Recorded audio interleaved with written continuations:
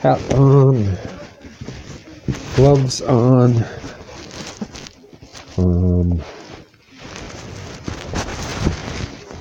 and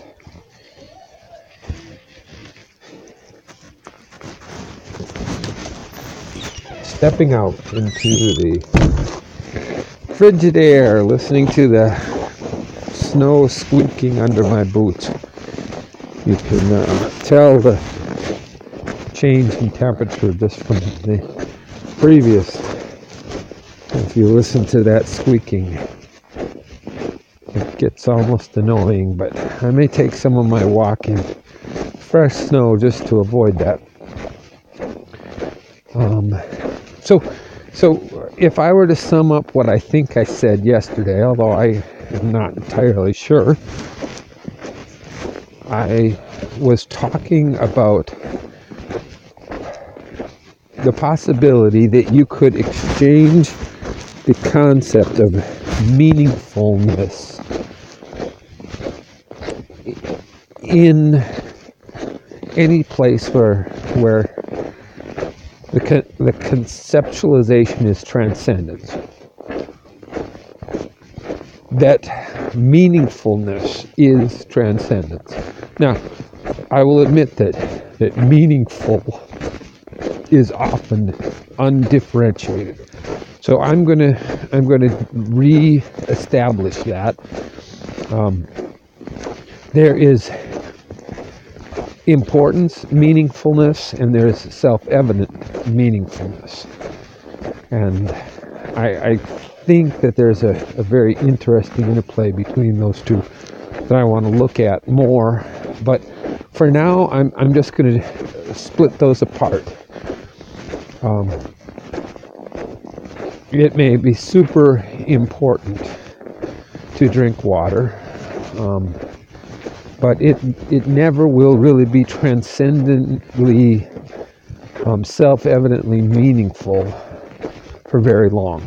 Okay, because it will. If you are super thirsty, it will be very. It will have lots of importance, meaning. It will be your focus. But then it will immediately trigger satiation. You will say, okay, now I have drunk. And it will no longer be meaningful. So it isn't transcendent. In some ways, it's the opposite of transcendent. It is the lack of water, let's say, that will. It's a lack of water that will take over your thought processes. It is being thirsty that will make itself your total focus, but then the moment it's fulfilled, it goes away. So you are very aware of the importance of the water, so much so that when it no longer becomes important, you are no longer thirsty. It's done. Okay, but that's not the way it is with things that are self-evidently meaningful. My wife is. I'm going to talk about an area of self-evident meaningfulness in my life, and that is fishing. I don't know why it is. I love fishing, and so because of that, I have made some, I think, wise choices, and one of those wise choices is to include in my conceptualization of fishing, turning the fish into fillets that my wife can cook, or we can cook together. And that's been wise. That was a wise thing that I did, a wise strategy, because my wife wants me to go and fish and get fish. But there still is a fundamental disconnect. And sometimes I will try to go fishing, sort of as I have this desire to go fishing, and it's like, oh, I'm just going to get out and go fishing, and then I will be over wanting to fish. And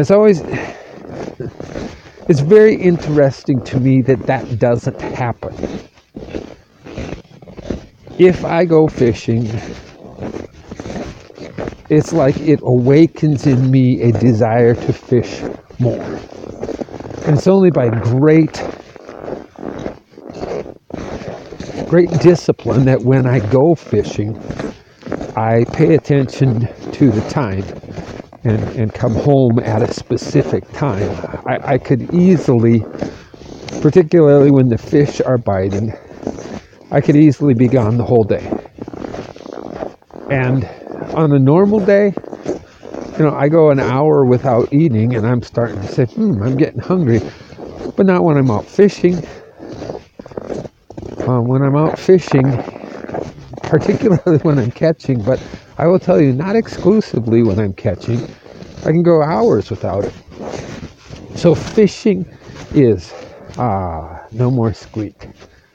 I'm wading through foot-deep snow.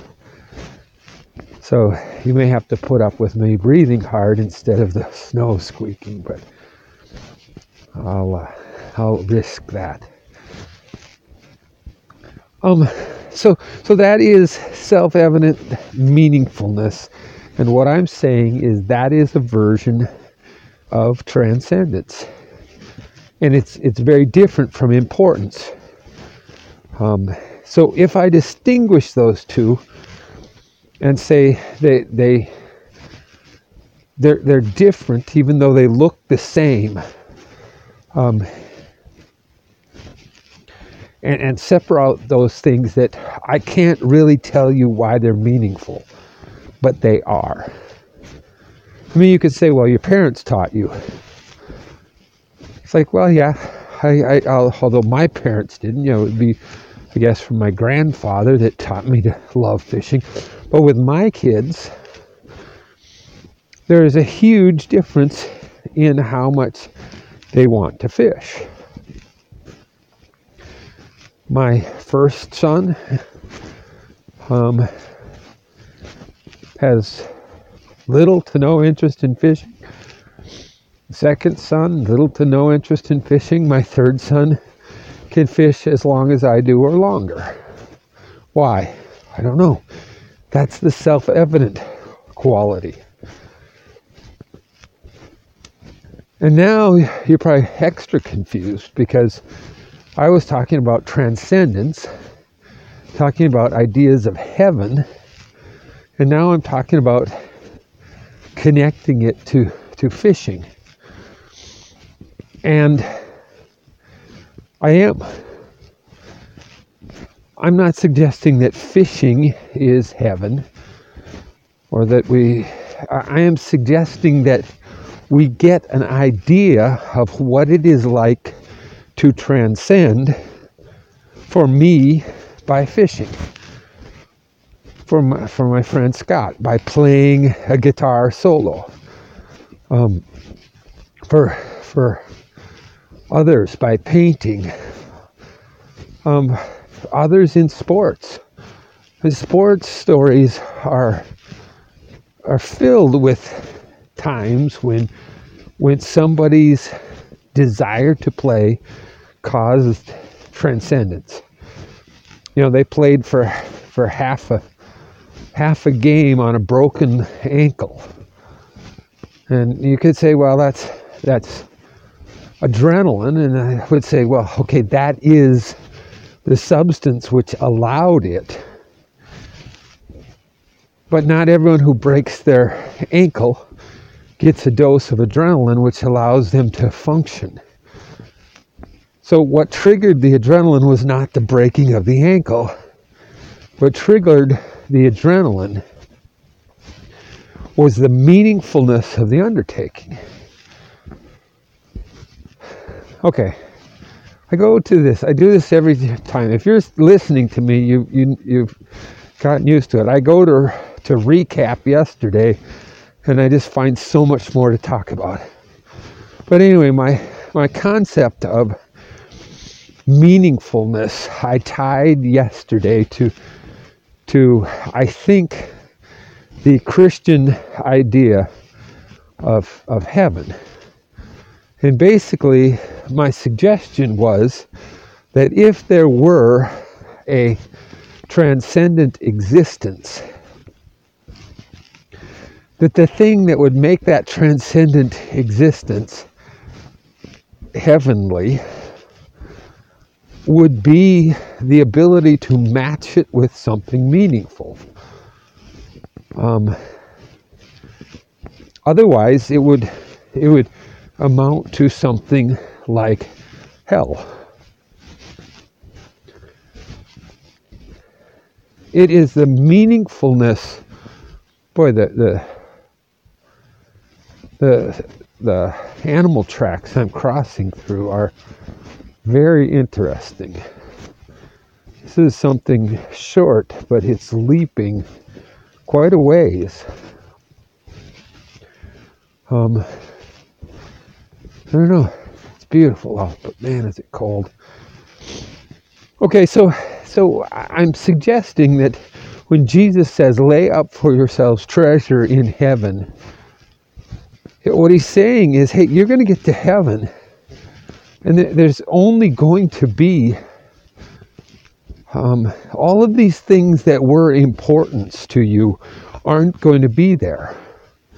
So getting that drink of water after you have been almost dying of thirst, or getting a bite to eat after you're just about starved, doesn't seem to be consistent with the transcendent. Those things are at the opposite extreme. They are when you are most aware of your connection to the physical. So if there is a transcendent existence, that's not what it includes. What your transcendent existence includes is a total unawareness of the problems involved with a world that is limited in space and scope. So, in this world without space and I maybe spoke that wrong. Occasionally I do get distracted out here, but anyway, we're in this world with physical limitations.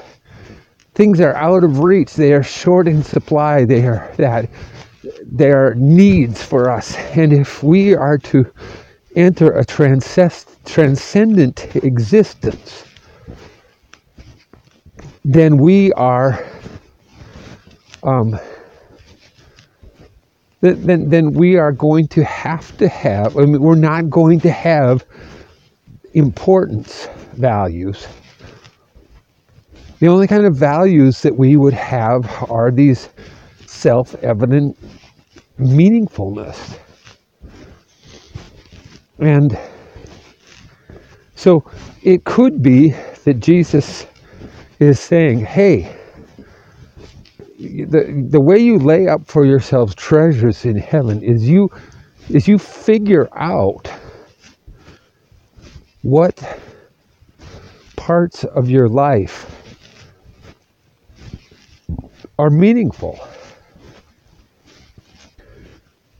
And that brings a lot of questions, but it also brings a conceptualization that seems to kind of resonate for me. That heaven would have this idea of eternity precisely because it's so connected with what is meaningful to us. So I'm going to go and I'm going to do the things which are most meaningful, which are the things that make me lose track of of time and hunger and thirst and all of those things. And so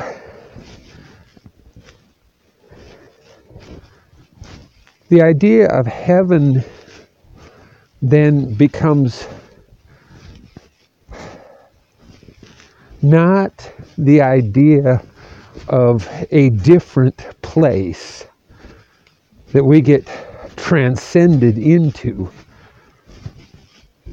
but it becomes then a total different mode of being.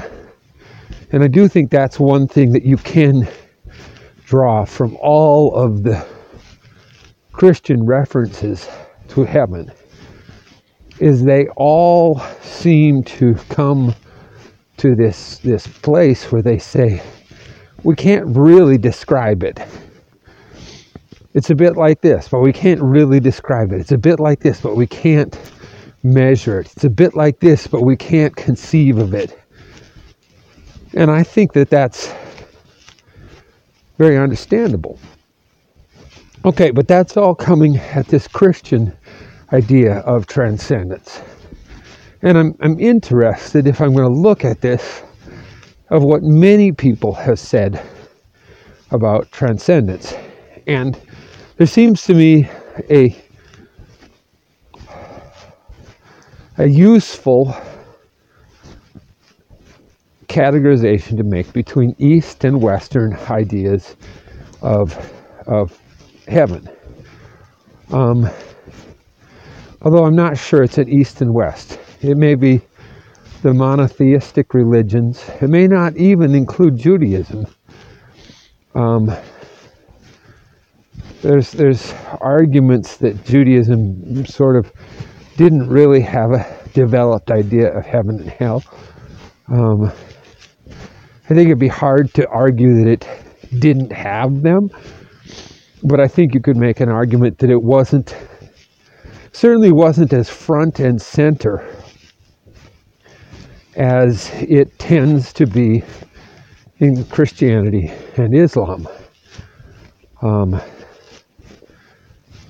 In Christianity and Islam, it does seem that heaven is the antidote to a world full of sin. That you might have to put up with some very bad things in this world to get to go to heaven, and then it'll all be right for you. Now, whether or not that is true, that is a useful idea for anyone who is vested in the status quo. So, if you are in the reins of power today, probably you're going to find that trying to tell your followers, so to speak, that they should just hang on, because the day is coming when they're going to go and transcend, and then it'll all be good. Now, an Eastern stream of thought seems to have a different idea. And I know that Buddhism is many different ideas that are explored.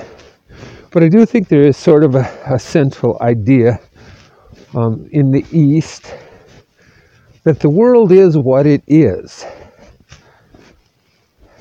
And whether it's through enlightenment or whether it's through a karmic journey, that your job isn't so much to fix the world, but to realize that the world is, the universe is. And so the idea, I think, one way to put that ideal is the ideal that you would come to a place where you would not wish the universe was other than it is. And that's sort of an ascetic goal.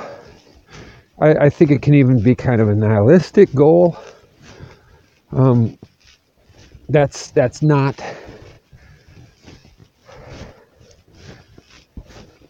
But it is basically saying the universe. I don't know. You can't even say it this way, but you might. That the universe is as it ought to be.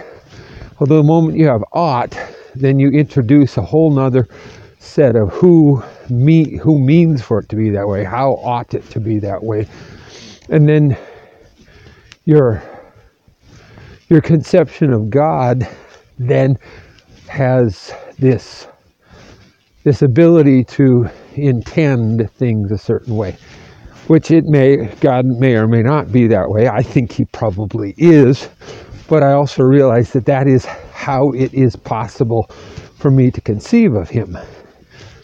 And so if someone were to conceive of a God some other way, I don't think it takes away from his divinity if he is not a God who is focused on what ought to be, but rather is focused on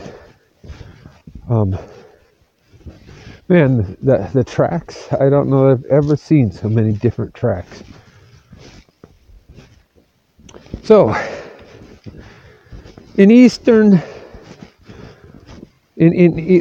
conceptualization, the way in which you conquer the universe, or are set free, I think that would be better. It's not that you conquer, that you win and it loses.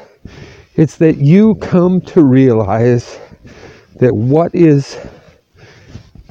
that you become someone. I think the best way I know to say it is that you become someone who does not wish that the universe was other than it is. And it's like, well, yeah, but you're freezing cold. And, well, that might suggest to you some action, but it does not suggest that the universe is flawed. The universe is right, and if you can, so if you cannot fret, not grasp at something else, not act like it is an injustice that it's 20 degrees below, or 18 right now maybe, but instead to say, okay, this is correct. Now, how do I fit into this? Well, currently I'm fitting into this with a big, thick woolen sweater and a fur cap. And that's a good way to fit in with this. And it's like, yeah, but that's fine. But what if you were out in it with nothing? Then I think probably the ideal for someone who has this approach is that if you truly transcended, you would not care. So if I were out here with nothing and freezing to death, that even then I wouldn't wish that the universe was other than it is.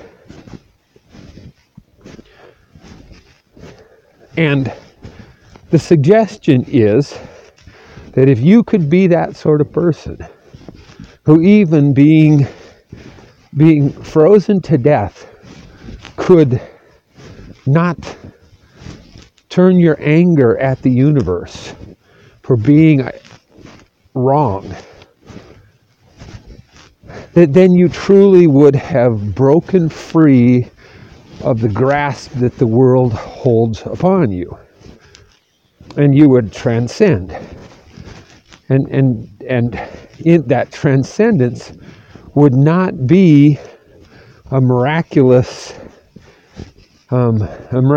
arrival of a jacket and a cup of hot chocolate, but that the transcendence, and you have to see in that picture, that's a little what Christian idea of heaven looks like. It says you go out and freeze in the cold for a while, and thereupon, when you finally die, if not sooner, then heaven sets it right by giving you a jacket and hot chocolate. And the transcendence is the getting all the goodies after the world has done its worst to you. And I think the Eastern says, no, that's probably not the right hope.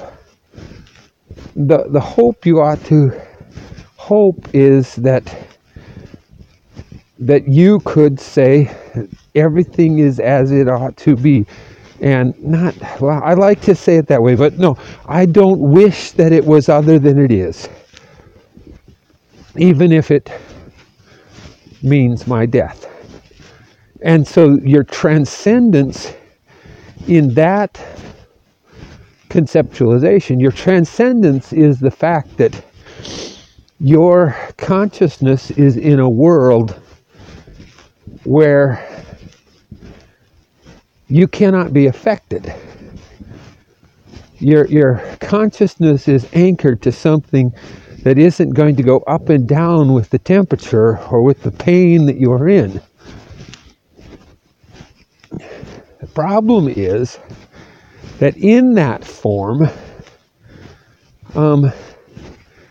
it's probably difficult to distinguish it from a nihilism that says there's no purpose to the universe. You dying and you living is both the same. And then, as I was thinking about this and realizing I know so little about Buddhism, I decided to discuss it with a friend who knows a little bit more than I do. The problem that I have is that growing up as a Christian evangelical, I got to learn about Buddhism from people who are Christians telling me what Buddhism was about. And that's a very dishonest trick. What we ought to do is find the Buddhists we admire the most, or the Mormon we admire the most, or the Hindu we admire most, or whatever, the atheist we admire most, and ask them. It's a version of the straw man argument. So I don't have access to that many Buddhists, but I do have a friend who I admire, and he said something that really is sort of the nexus for this whole discussion. He said that in the little splinter of Buddhism which he is only mildly informed about,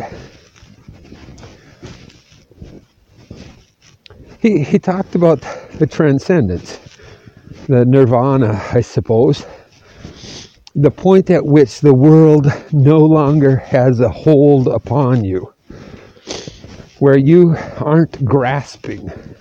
That was kind of a central word, but the idea that you aren't wishing the universe was other than it is. And I was again very fascinated, because he said there is that point at which the world has no hold upon you. And when I pointed out that seems very close kin to a nihilism from which it's hard to extract any meaning, he definitely agreed. He saw that and maybe didn't see that as a problem.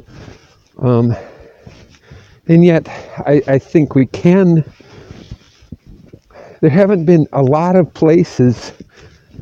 No, let me just say it this way. Of the few Buddhists that I know enough to respect, I cannot easily stick them into the category of the nihilists who I met, who I don't respect.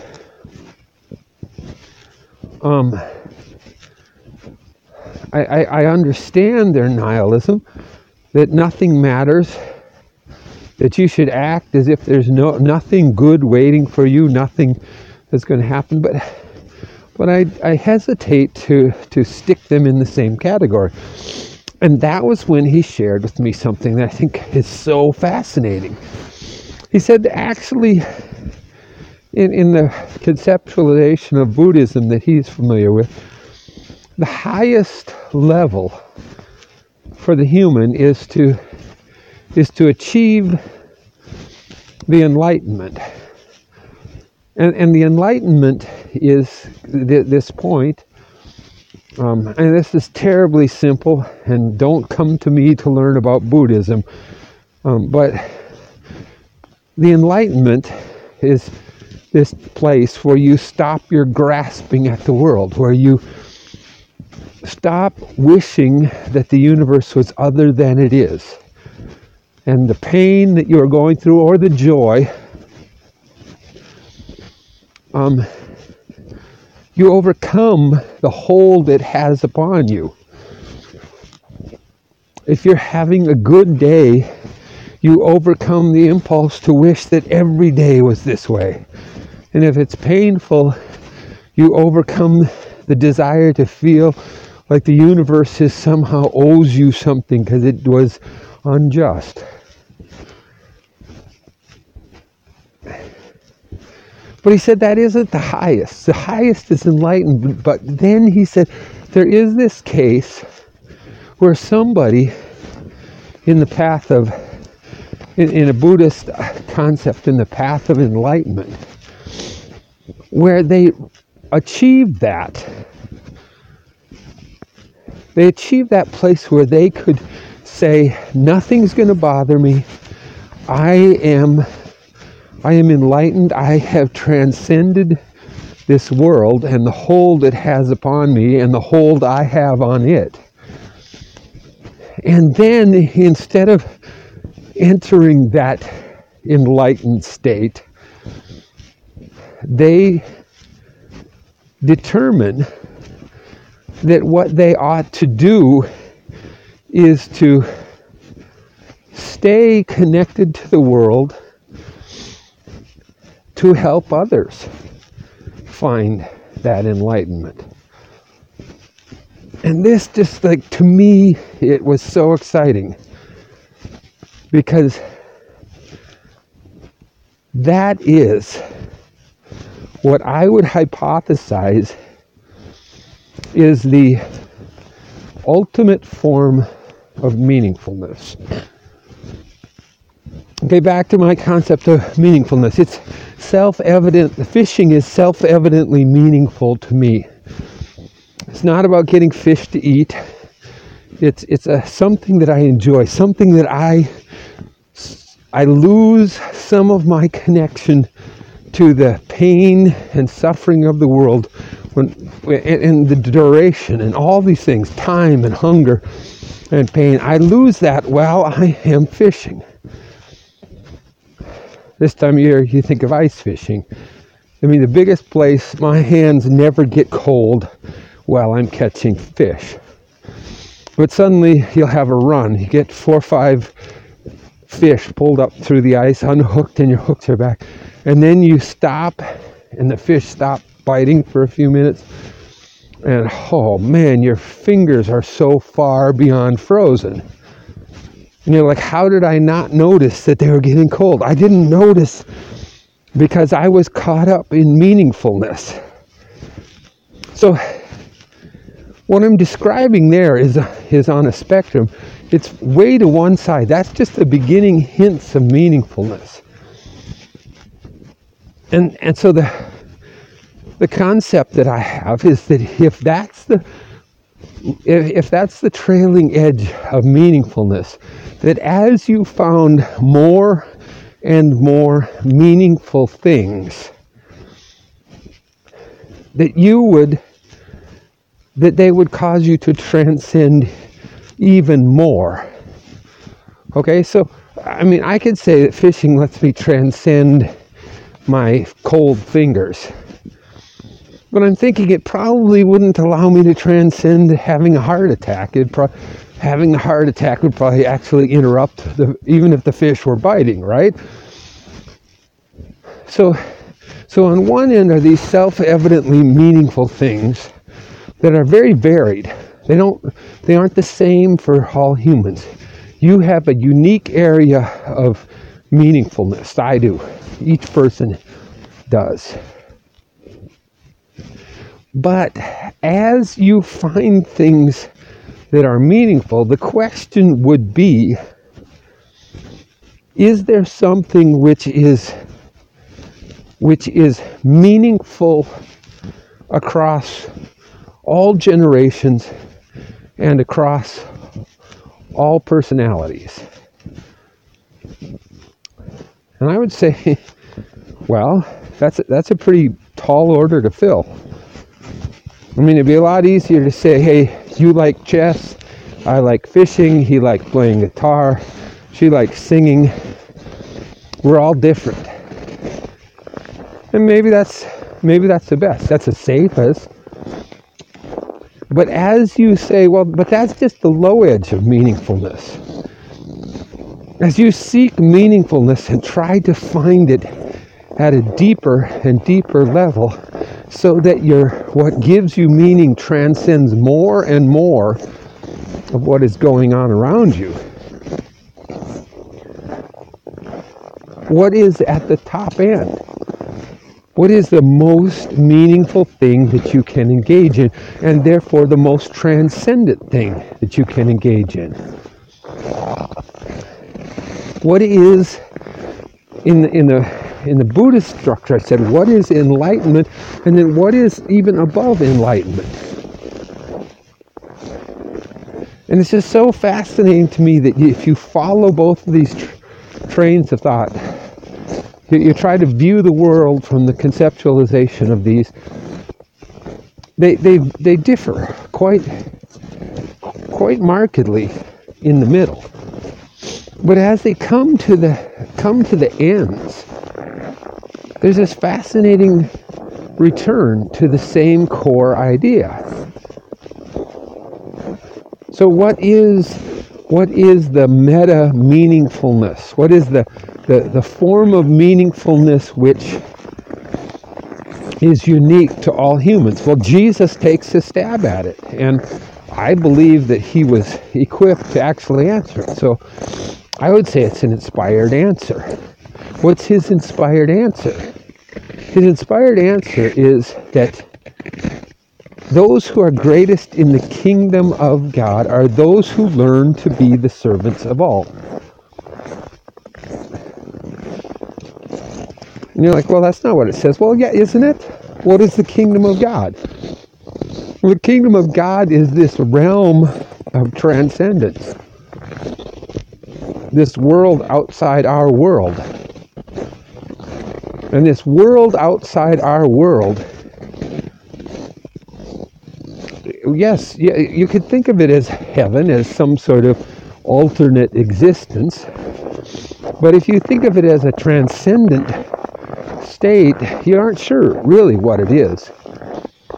So I would say that I don't think I'm pulling too far out of the meaning of the statement to say, okay, those who want to have the greatest transcendence are those who learn to be the servant of all.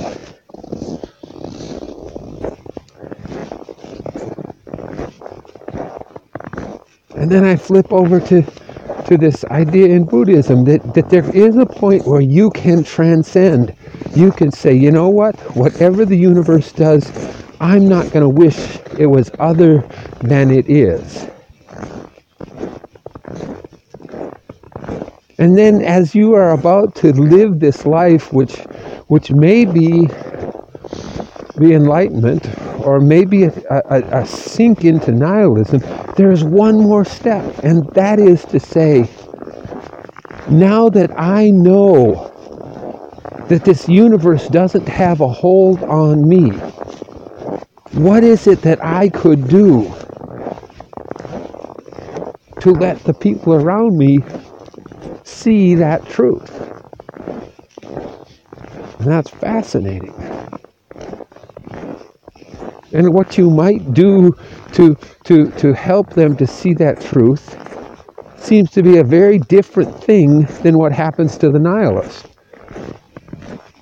The nihilist gets to a point and says the world has no meaning. And if you think it does, then it may be my responsibility to show you that it has no meaning. So perhaps if I am a committed nihilist as a 16-year-old misfit, I should go to the school and shoot all of those people who think that life has some meaning for no good reason. And I should show the world that all meaning, all their ideas of meaning are meaningless. And that's the problem, is that I don't exactly see how you can escape that being a logical outcome of a nihilist conception of the world. But here, suddenly in this Buddhism, is not that. You're at that point. You're on the cutting edge of saying the world has no hold on me because it can't possibly have any meaning, to saying, wait, if I take that for myself, if I say, okay, I'm equipped to deal with all of the hardship of the world, then I have in that moment, I have missed the chance to become the agent that would help the people around me. And so what if that enlightened Buddhist said, and I'm making it simple, I don't want to be putting ideas that aren't there, but again, I'm not looking at people who've written about the ideas. I'm looking at this fundamental question. I hope I'm treating it honestly, but that Buddhist would say, I have reached the point where I know that what this world has, I don't have to wish that the universe was different than it is. I can face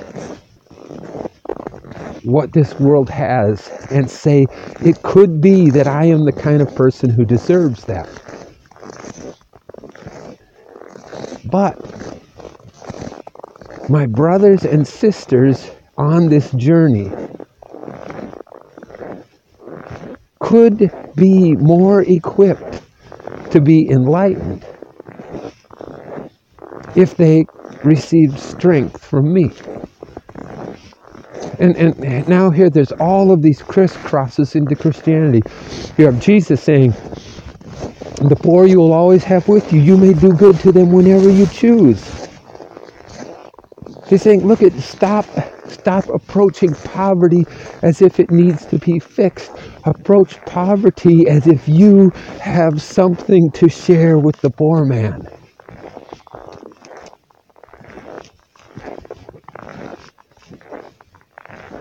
And suddenly you hear two great religions echoing each other. Jesus saying, hey, when you learn to be the servant of all, you will find the greatest transcendence. And the Buddha is saying, look, you're going to follow this through, and you're going to be on the very cusp of meaninglessness. And in that moment when you finally are prepared to say the whole universe is meaningless, it is then that you can step into a different role. And you can't give meaning, Yes, you can give meaning. You can find meaning in causing enlightenment. I know I've just simplified things and I've made huge leaps in logic and whatever. But I'm not trying to rehabilitate Christianity and accommodate it to. I'm at the stove too, so I'm almost not in. But it isn't the attempt to say they're all the same. It's the attempt to say that what is the same doesn't change. Those who are looking for it will find it. If you seek and you will find. Knock and the door will be opened. If you are looking for what gives life meaning, it's amazing to me that you can find it. Now, will Buddhism give you the ability to do it? Well, I don't know. I'm out there and it's 20 below. I could just decide that it doesn't matter and I could die. Maybe that's all there is. But at least it knows where to go for me. But the same thing is true. Jesus says that. He says that the one who builds his house on the rock is the one who takes these words of mine and puts them into practice. The enlightenment for Jesus Christ certainly isn't knowing something about him. The enlightenment is doing something. Now, I think that the picture of the Christ. So I'm going to talk about the picture of him and then the reality. So I think the picture of the Christ is that being which chose to sacrifice them itself, to face the evil of the world and sacrifice itself. And I believe, okay, and this is the place where my Christianity becomes something unique in a world of lots of people seeking the truth, is that I find then in Jesus Christ the embodiment of this mythical, archetypal being. I think that's what God says. He is the Word become flesh. So the Word is spread all throughout the world, but there is one moment in history where someone embodies that in the most coherent form. You could take that or leave that. That's very important to me, but that's not where I am tonight. And your meeting Jesus Christ is something on your time, on his time maybe, or your time on his terms, whatever. But what I am at least saying is that I find it intriguing that all of these world systems come to the same conclusion. That conclusion that meaningfulness is transcendent, and that this transcendence of meaningfulness is very important. What do you do with this talk? I don't know. If it think about it. Don't just listen to me. You think it through. And then if you want to put this into practice, I think I can wholeheartedly suggest search for meaningfulness. I guess maybe that's where I should go next and tell you my personal story about my search for meaningfulness.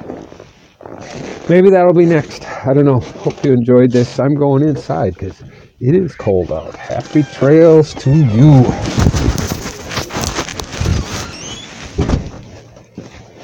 Hello.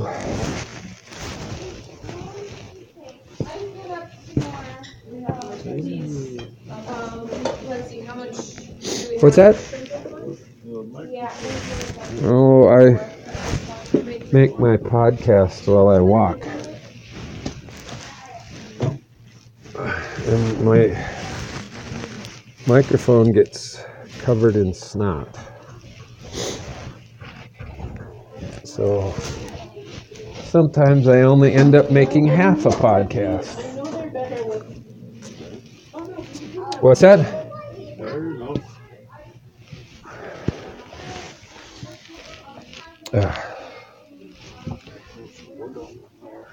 Yeah, it is getting cold.